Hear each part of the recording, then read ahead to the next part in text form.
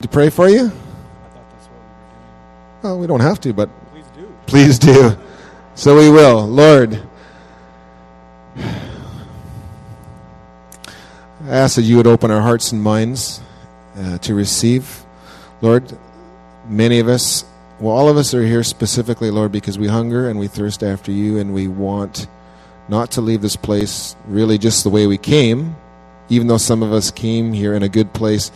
God, we are looking to be fed, to be edified, to be corrected, to be changed. And we ask that you would do the work that you have set out to accomplish. And it's going to, I know that Dawson's going to participate in that. We ask, God, that you would just, Lord, fill his mind and his heart and his mouth with the things that are from your heart. And that they would be blessed and anointed, and just be freedom in all that he shares. In Jesus' name, amen. All right, Dawson. Thank you. Good morning. Can I ask for a glass of water? Thank you. There we go.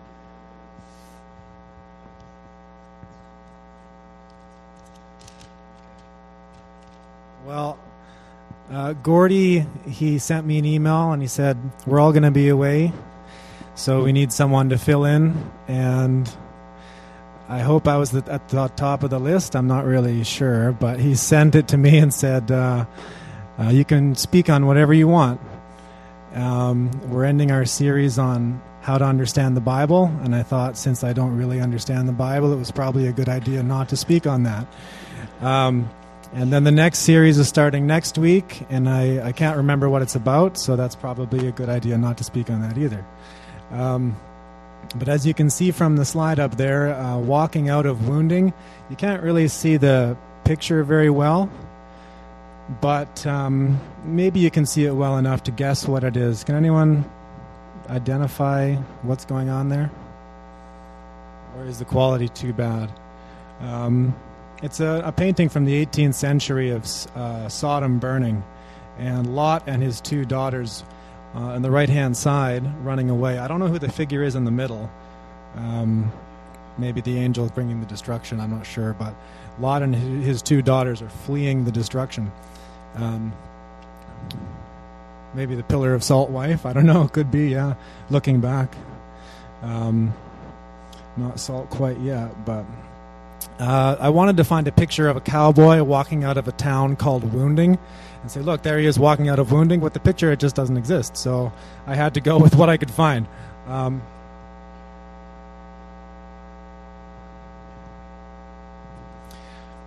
I also chose it because it resonates with an experience that Leona and I had in December 2002 when we chose to leave our old church, our first church together, but more of that later.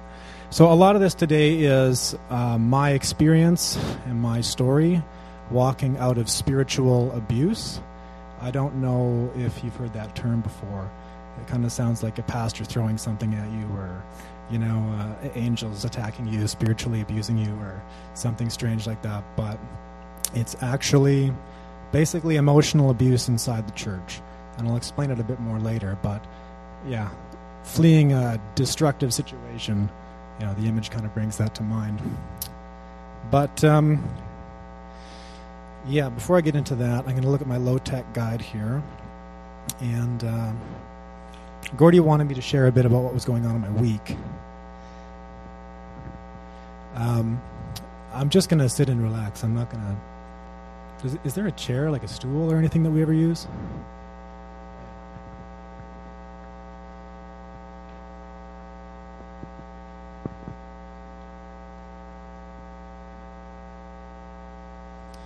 Okay, so during this week, I don't know if any of you have watched the news, but last Friday, the opposition brought down the government, and there's an election on the go. And without getting partisan and everything, Gordy did ask me to share what was going on. I'm involved in the Conservative Party in Van South. And, well, I'll give a defense of Christians in politics before I go on about this, because when you bring politics into a church, you're just asking for trouble. But I don't mind, so I don't run this church or anything, so I'm sure Gordy will deal with it later. But basically, some Christians view politics and the state as something not to be involved in. You step away from that, and we're a separate entity. We're the Christian church, not to be involved in the world. Take the Amish, different kinds of Mennonites, and such. That's a valid point of view. I disagree with it, but it's valid. It's based on a scriptural idea. But, my view is that you need to be involved with the world that you're in, and sometimes that includes politics. So I don't think there's one Christian party out there, the Conservative Party or the NDP, or certainly not the Bloc or anything. There's no Christian party that you need to be a part of. You can do a lot of good in whatever capacity you decide to get involved in whatever party. If something resonates with you more in the NDP, like housing or poverty, dealing with that, okay, that's fair enough. And I think that we as Christians are mature enough to have a group of people with different political views in one church going after the same goal of a better society. So there's my defense of politics, Christian involvement in politics.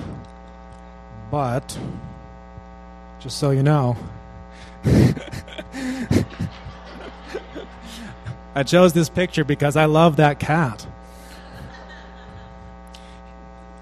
He has no idea what's going on, right?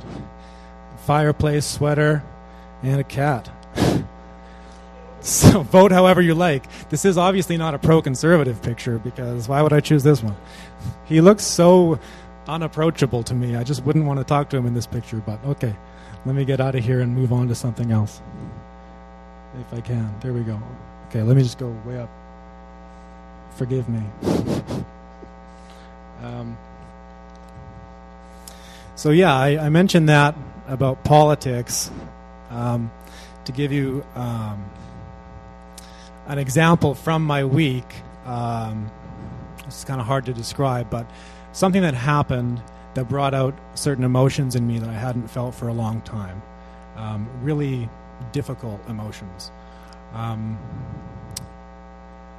So without getting into too many details, because this is being recorded and everything, I was involved at a fairly high level on the campaign in one of the ridings in the Vancouver area. And the election's called Friday. It's official Saturday because Harper goes to the Governor General. And by Sunday, it's go time. We're involved. We're calling meetings. We're doing everything we can. And I sit down at my first meeting. I'm kind of inexperienced, completely inexperienced. Let me rephrase that. And I sit down, I call this meeting, we're going to talk about something, and I say, okay, here's what's going on. And before I can get two words out, there's this guy. Let's just call him Tim, because that's his name. We'll just call him Tim. And he looks at me, and he says, well, when are we going to get this done? When are we going to get it done? And I said, I don't really know what you're asking me.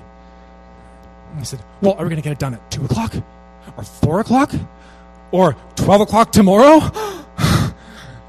And I just looked around and looked at the candidate. She's there, and I looked at people around me. I said, I don't really know what's going on here. And my friend, he's a Jewish guy in his 60s. He looks at him and goes, oh, Tim, just back off. Tim, back off. Yeah, that's right. Back off, Tim. So Tim backed off, and we went on with the rest of the meeting, which was kind of a catastrophe. But then the next day I went in to the campaign office to do some things, and I saw him there, and I started shaking physically. If you ever had a panic attack, that's what I was having panic attacks. Just his very presence was enough to shake me up emotionally so that I was having physical reactions to it. Now, I'm a very confident person, very strong, and I can handle people. Someone says, hey, you're an idiot. Okay, well, you're an idiot. I don't really care about you. It doesn't really bother me that much. So it's tough to get under my skin, but he got right under there. And he reminded me of some things that I've felt before dealing with spiritual abuse in the church. Public shaming and things like that. That can do a lot of damage. So if you think your words aren't powerful, they can cut a person down pretty quick. There you go. keep this up here.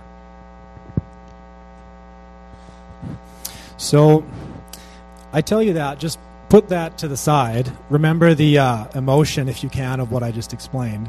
Put that to the side and sort of carry that feeling with you as I tell my story. So spiritual abuse.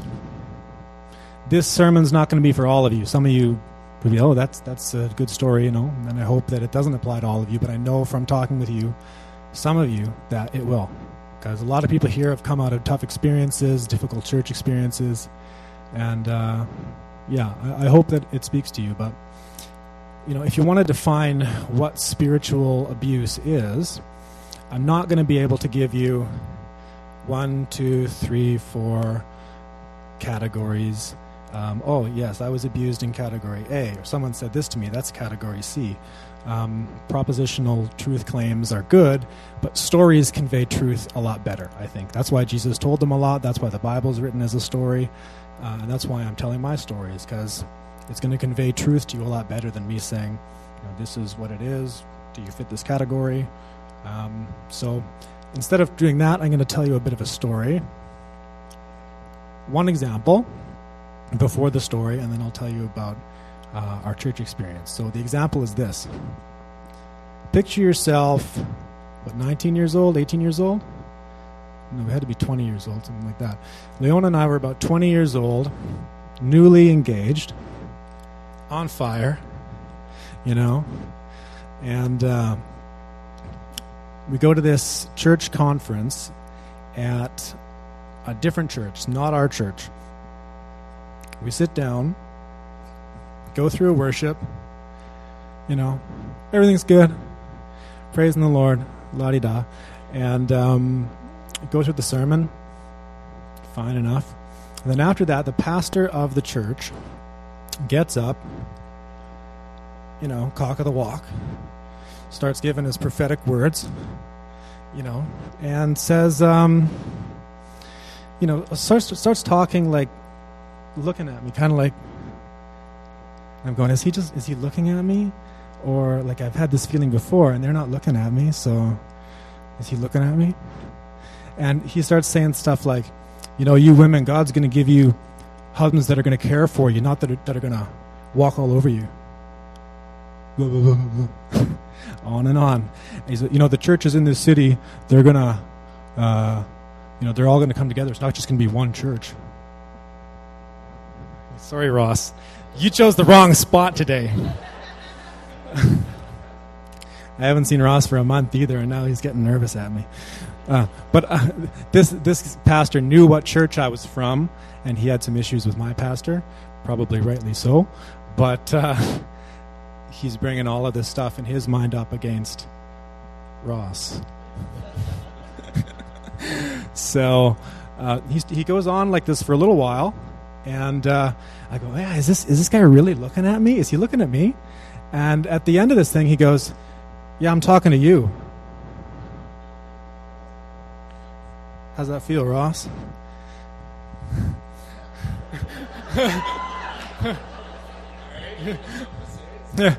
Yeah. If I were 32 and your size, you bet your booty. But I was 20, wrapped up in this kind of charismania life, and thought, a prophetic word coming to me, right to me. So I'm like, hello? I don't know what to do. Stop dead in my tracks. But that's spiritual abuse.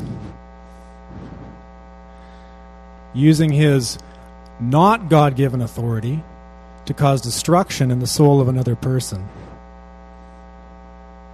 The gift of prophecy is given for the edification of the church, not for reading someone's mail. He was reading someone else's mail too, probably his own. Reading some junk mail, I don't know. But that's what it is. And if you can relate to that, if you can feel a little bit of a knot in your stomach about something that you've had, maybe you can relate to it a little bit too. So anyways, story of our church.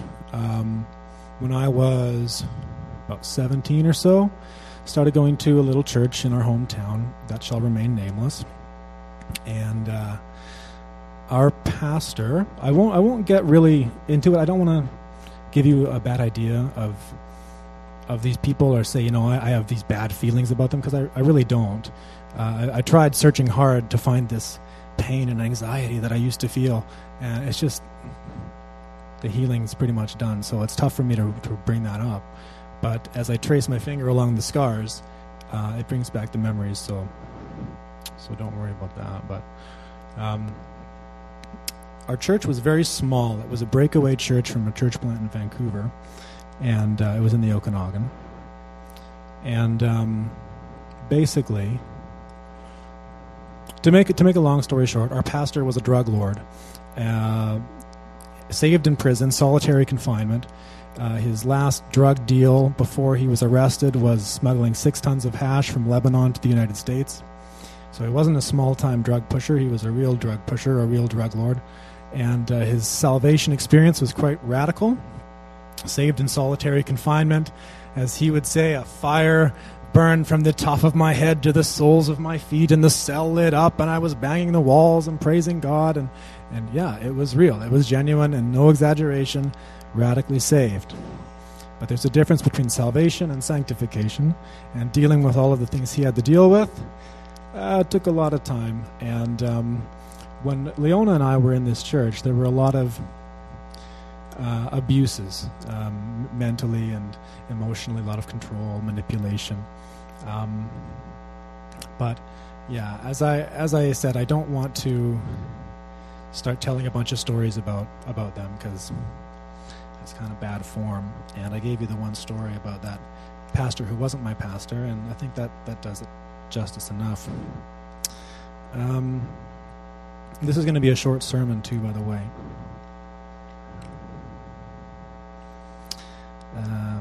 It's not that short, so don't be don't be too excited.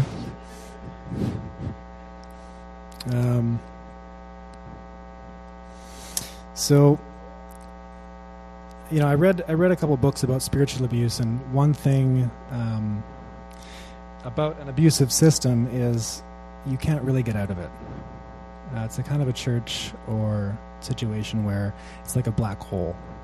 It's kind of invisible to those on the outside, but for those on the inside, it's got an incredible gravity that if you leave, you're fighting against immense forces, emotionally and spiritually, to walk out.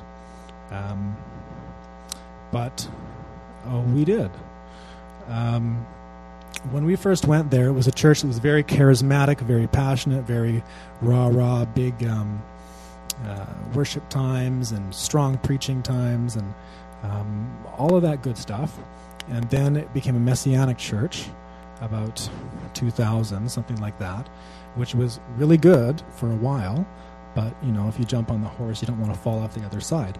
So they kind of fell off the other side, went a little too Messianic. All the time was spent on Israel and the Torah, and I preached about that a while ago, and so that's the way it went. But we made a decision after we got married in 2002 that we have to move on, and it came to a point where one Sunday evening we're sitting at a restaurant, and I'm just saying, God, I'm so hungry for spiritual food. Please give me something, because I'm just starving to death. Instead of getting fed, I'm, just getting abused, right? So I say, God, will you just lead us somewhere so we can get a church or something? I don't know. We get in the car and we drive to a nearby church, and they're having a Sunday night service, and I walk in, and the pastor says, it wasn't a very good sermon, just so you know, but the pastor says, I'm preaching on forgiveness. And oh, wow, I know what I need to do. He didn't tell me, but it just became very clear to me what I needed to do. So he preached this sermon, we went home, and I wrote out a little letter. And I read the letter yesterday, and wow, things have changed in 9 years. It's a lot different now, but I wrote this letter out, and here are the reasons why we cannot be there, and there's this deep, deep anxiety I'm feeling. So I write the letter out and talk with Leona about it, and then I sort of feel the Holy Spirit saying, well, when are you going to do this? When are you going to go and talk to this person, to your pastor? When are you going to do it? And, well, I guess you want me to do it now. So I get in the car and I go and I drive to his house and I get my letter in my hand and I'm walking like this.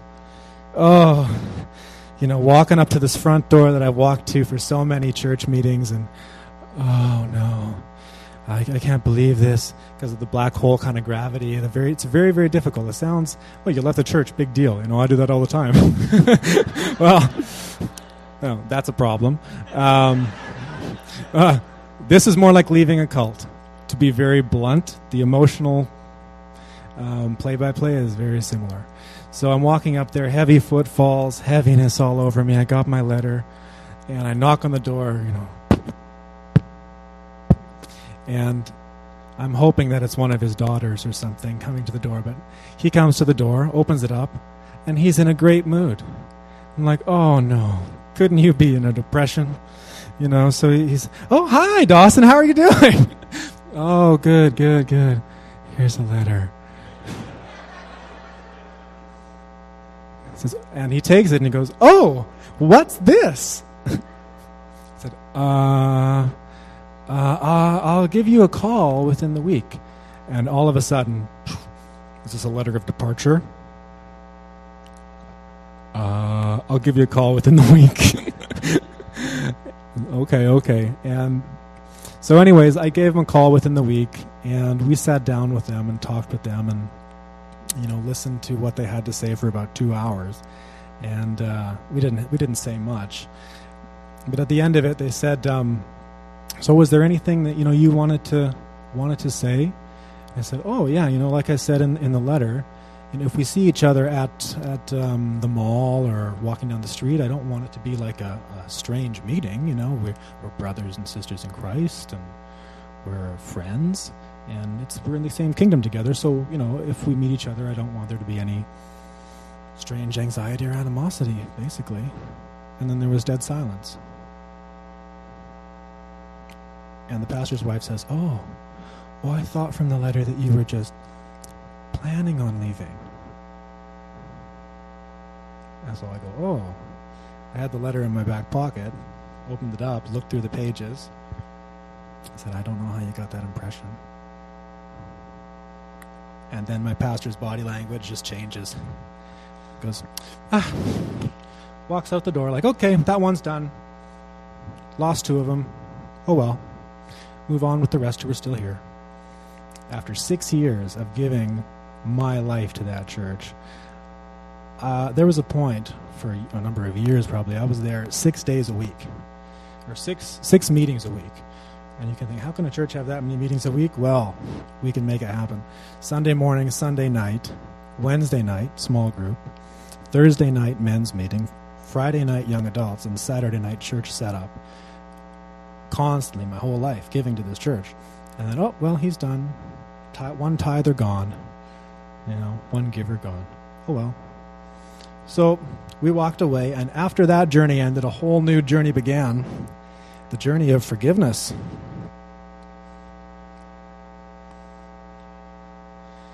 So, the reason I chose to speak about this is not because I need some kind of therapeutic, let's get it out finally. Let's tell people about this. I'm not feeling that at all. It's about forgiveness and reconciliation and freedom and healing and what that means for us and for me. There are a lot of misconceptions about it. So I think first things first, I'm going to open up the Bible a bit and then talk about forgiveness first. So if you have a Bible, Matthew 6:14. No, thanks, Luke.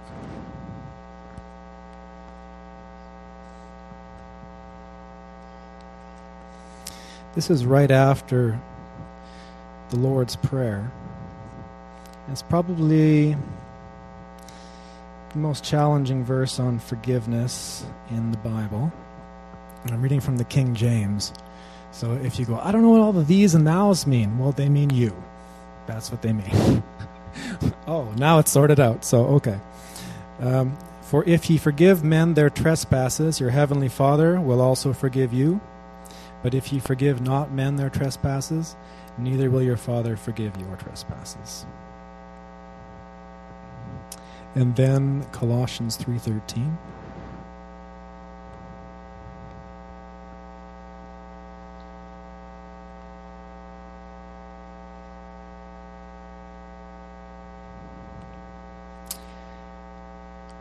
Forbearing one another and forgiving one another.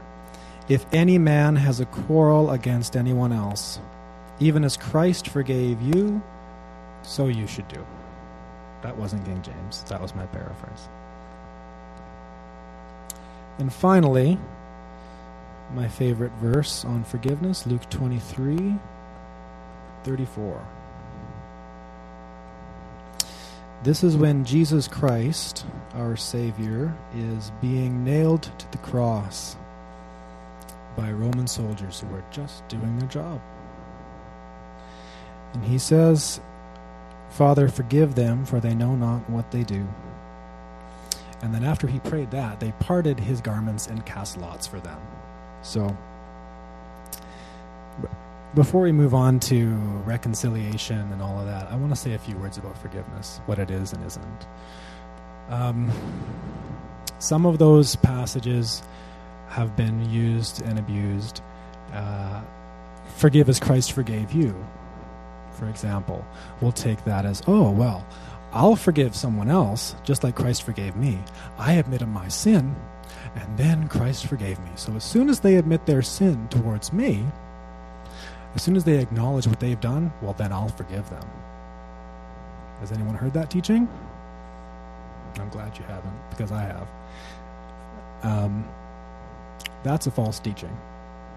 Because of the second or the third verse I read. Forgive them, for they know not what they do. The people who have wounded you and wounded me probably have very little idea that they've done it. And even if they do, I mean, the Roman soldiers, they were quite aware that they were nailing a man to a cross, but did they know it was the Son of God? Probably not, until the earth shook. That's a dead giveaway. Forgiveness needs to be in our hearts towards all who have wronged us. We can't hold them prisoner and hold ourselves prisoner by keeping some kind of list. Well, he abused me sexually. Well, my wife said this to me. My parents said this. If you knew my situation, then you would understand why I'm keeping myself a prisoner in unforgiveness. There's a doorway out, and it involves admitting that they have wronged us. So, okay, first thing about forgiveness, or maybe not the first thing, but you need to know this about forgiveness too. It's not excusing anyone's sin. It's acknowledging that it's sin. If you've noticed, as I've been talking, I haven't said, well, that pastor who, did that to me, well, he probably had some reasons, maybe his childhood wasn't very good, and I understand. I don't care about the reasons or the childhood or any reason at all. That was wrong what he did, and I forgive him, because there's no point in me holding him hostage, and there's no point in doing that either. Yet the scariest verse that we read there about if you don't forgive, you won't be forgiven, and if you do forgive, you will be forgiven, that's obviously not saying we're going to earn God's forgiveness by forgiving other people. But forgiving other people is a necessary fruit of the root of God's grace in our life. If we cannot forgive those people who have wronged us, well, the grace of God needs to be at work more deeply. And we pray that that can happen. Reconciliation.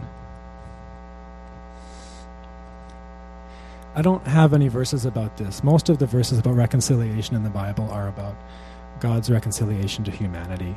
And the verses that deal with human beings, and there are lots. Love one another, treat one another like this. I could sit and read Ephesians to you if you like. or half of Romans, but I won't.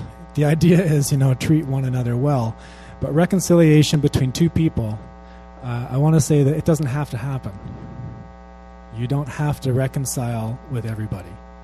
There are some people who are toxic people. Some of the people I described, the pastor who's pointing at me, I don't have to, have some picnic with him and, well, now we're friends. This is what Jesus wants. Well, maybe he doesn't. Jesus didn't really relate well to the Pharisees because of their sin, so why should we be expected to relate well to everybody because of, or in spite of their sin? So, I don't want to give the wrong impression about this, but sometimes people don't want to get to know you. Sometimes they don't really care, and that's something you got to live with. Here, I'll give a couple examples.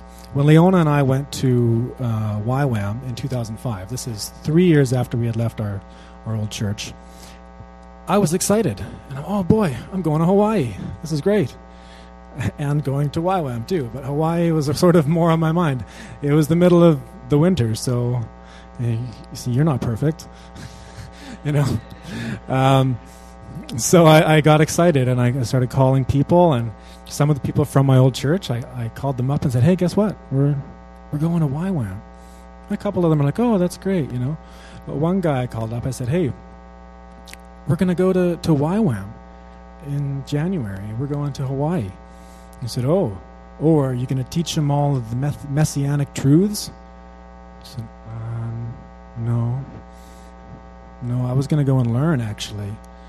And he said, oh, well, not, and started an argument with me. So, he didn't want that reconciliation that I was offering.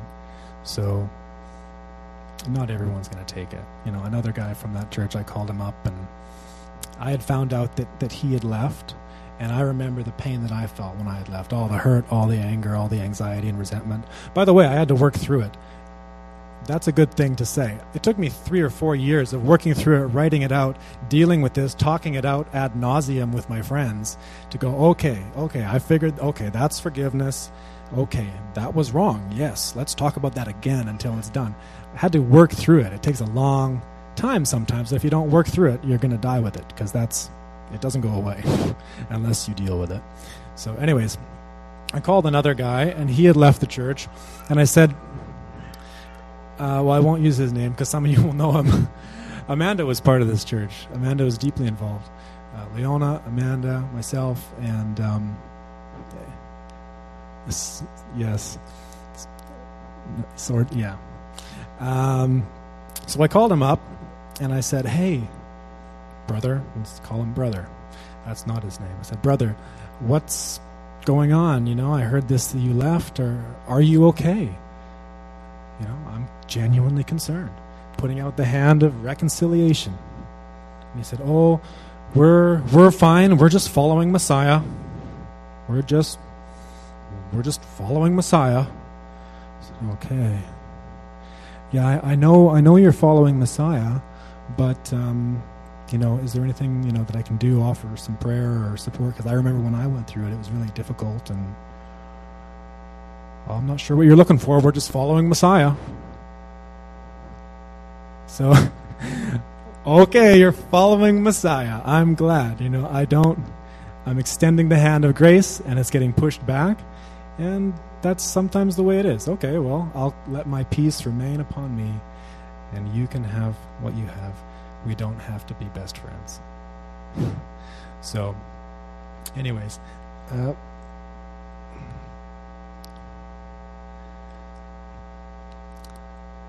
last conversation I had with my pastor was probably 6 months ago, 4 months ago. I kind of stay in contact, call him up, say, how are you doing? Extend the hand of reconciliation. It gets slapped back. Okay, not too well. Talk to you later. Try another year later. Write a letter, maybe 2 years after that. It's just, you don't have to do that if it's really painful and toxic. But if there's genuine healing and forgiveness in your own heart, it's not a bad idea. But I called him up. I found a teaching tape. Yes, a tape that I couldn't play because we don't have a tape player. And it was a significant sermon that he had preached, and I thought, oh, maybe he'd like to have a look at this. So sent it in a package up to him, said, here's this tape, maybe you'd like it, and here's my phone number, give me a call if you ever feel like it. So a couple of weeks later, I got a phone call, and he said, oh, I got your package in the mail. And we're on better terms now. And I said, oh, good. I was wondering why you sent it to me. Sort of suspicious. And I'm like, it's your property. It's not mine. Maybe you would enjoy walking down memory lane. Maybe you would like to do something else with it. I don't really know. He said, well, I've thrown out a lot of those tapes. Things are different now. And I said, oh, okay.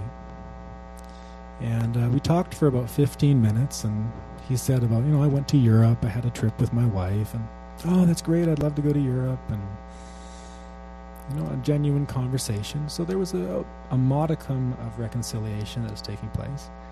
But then at the end of the conversation, he said, Dawson, a lot of people in our community are thinking 2017 is the year to watch the return of the Messiah. I said, oh, okay. So, and then he said, but if you ever need any help during the tribulation, you can give us a call.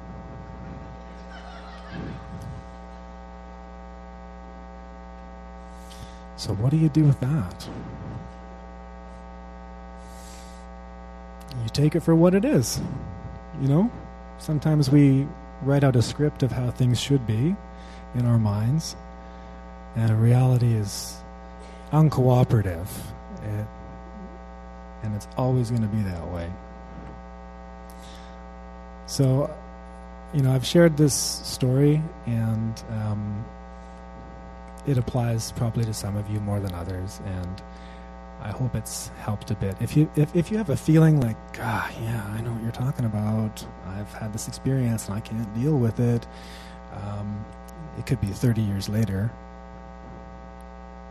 it could be 20 years later, it could be 35 years later, it doesn't really matter how long it is. If you're going, yeah, I remember that, different things in your past, you can talk to me or to someone else, because you need to talk about it. I have some books that I can recommend, and strategies I can recommend. We can pray together. You can pray for someone, or pray with someone that you know. But as for me and my sermon, it is over.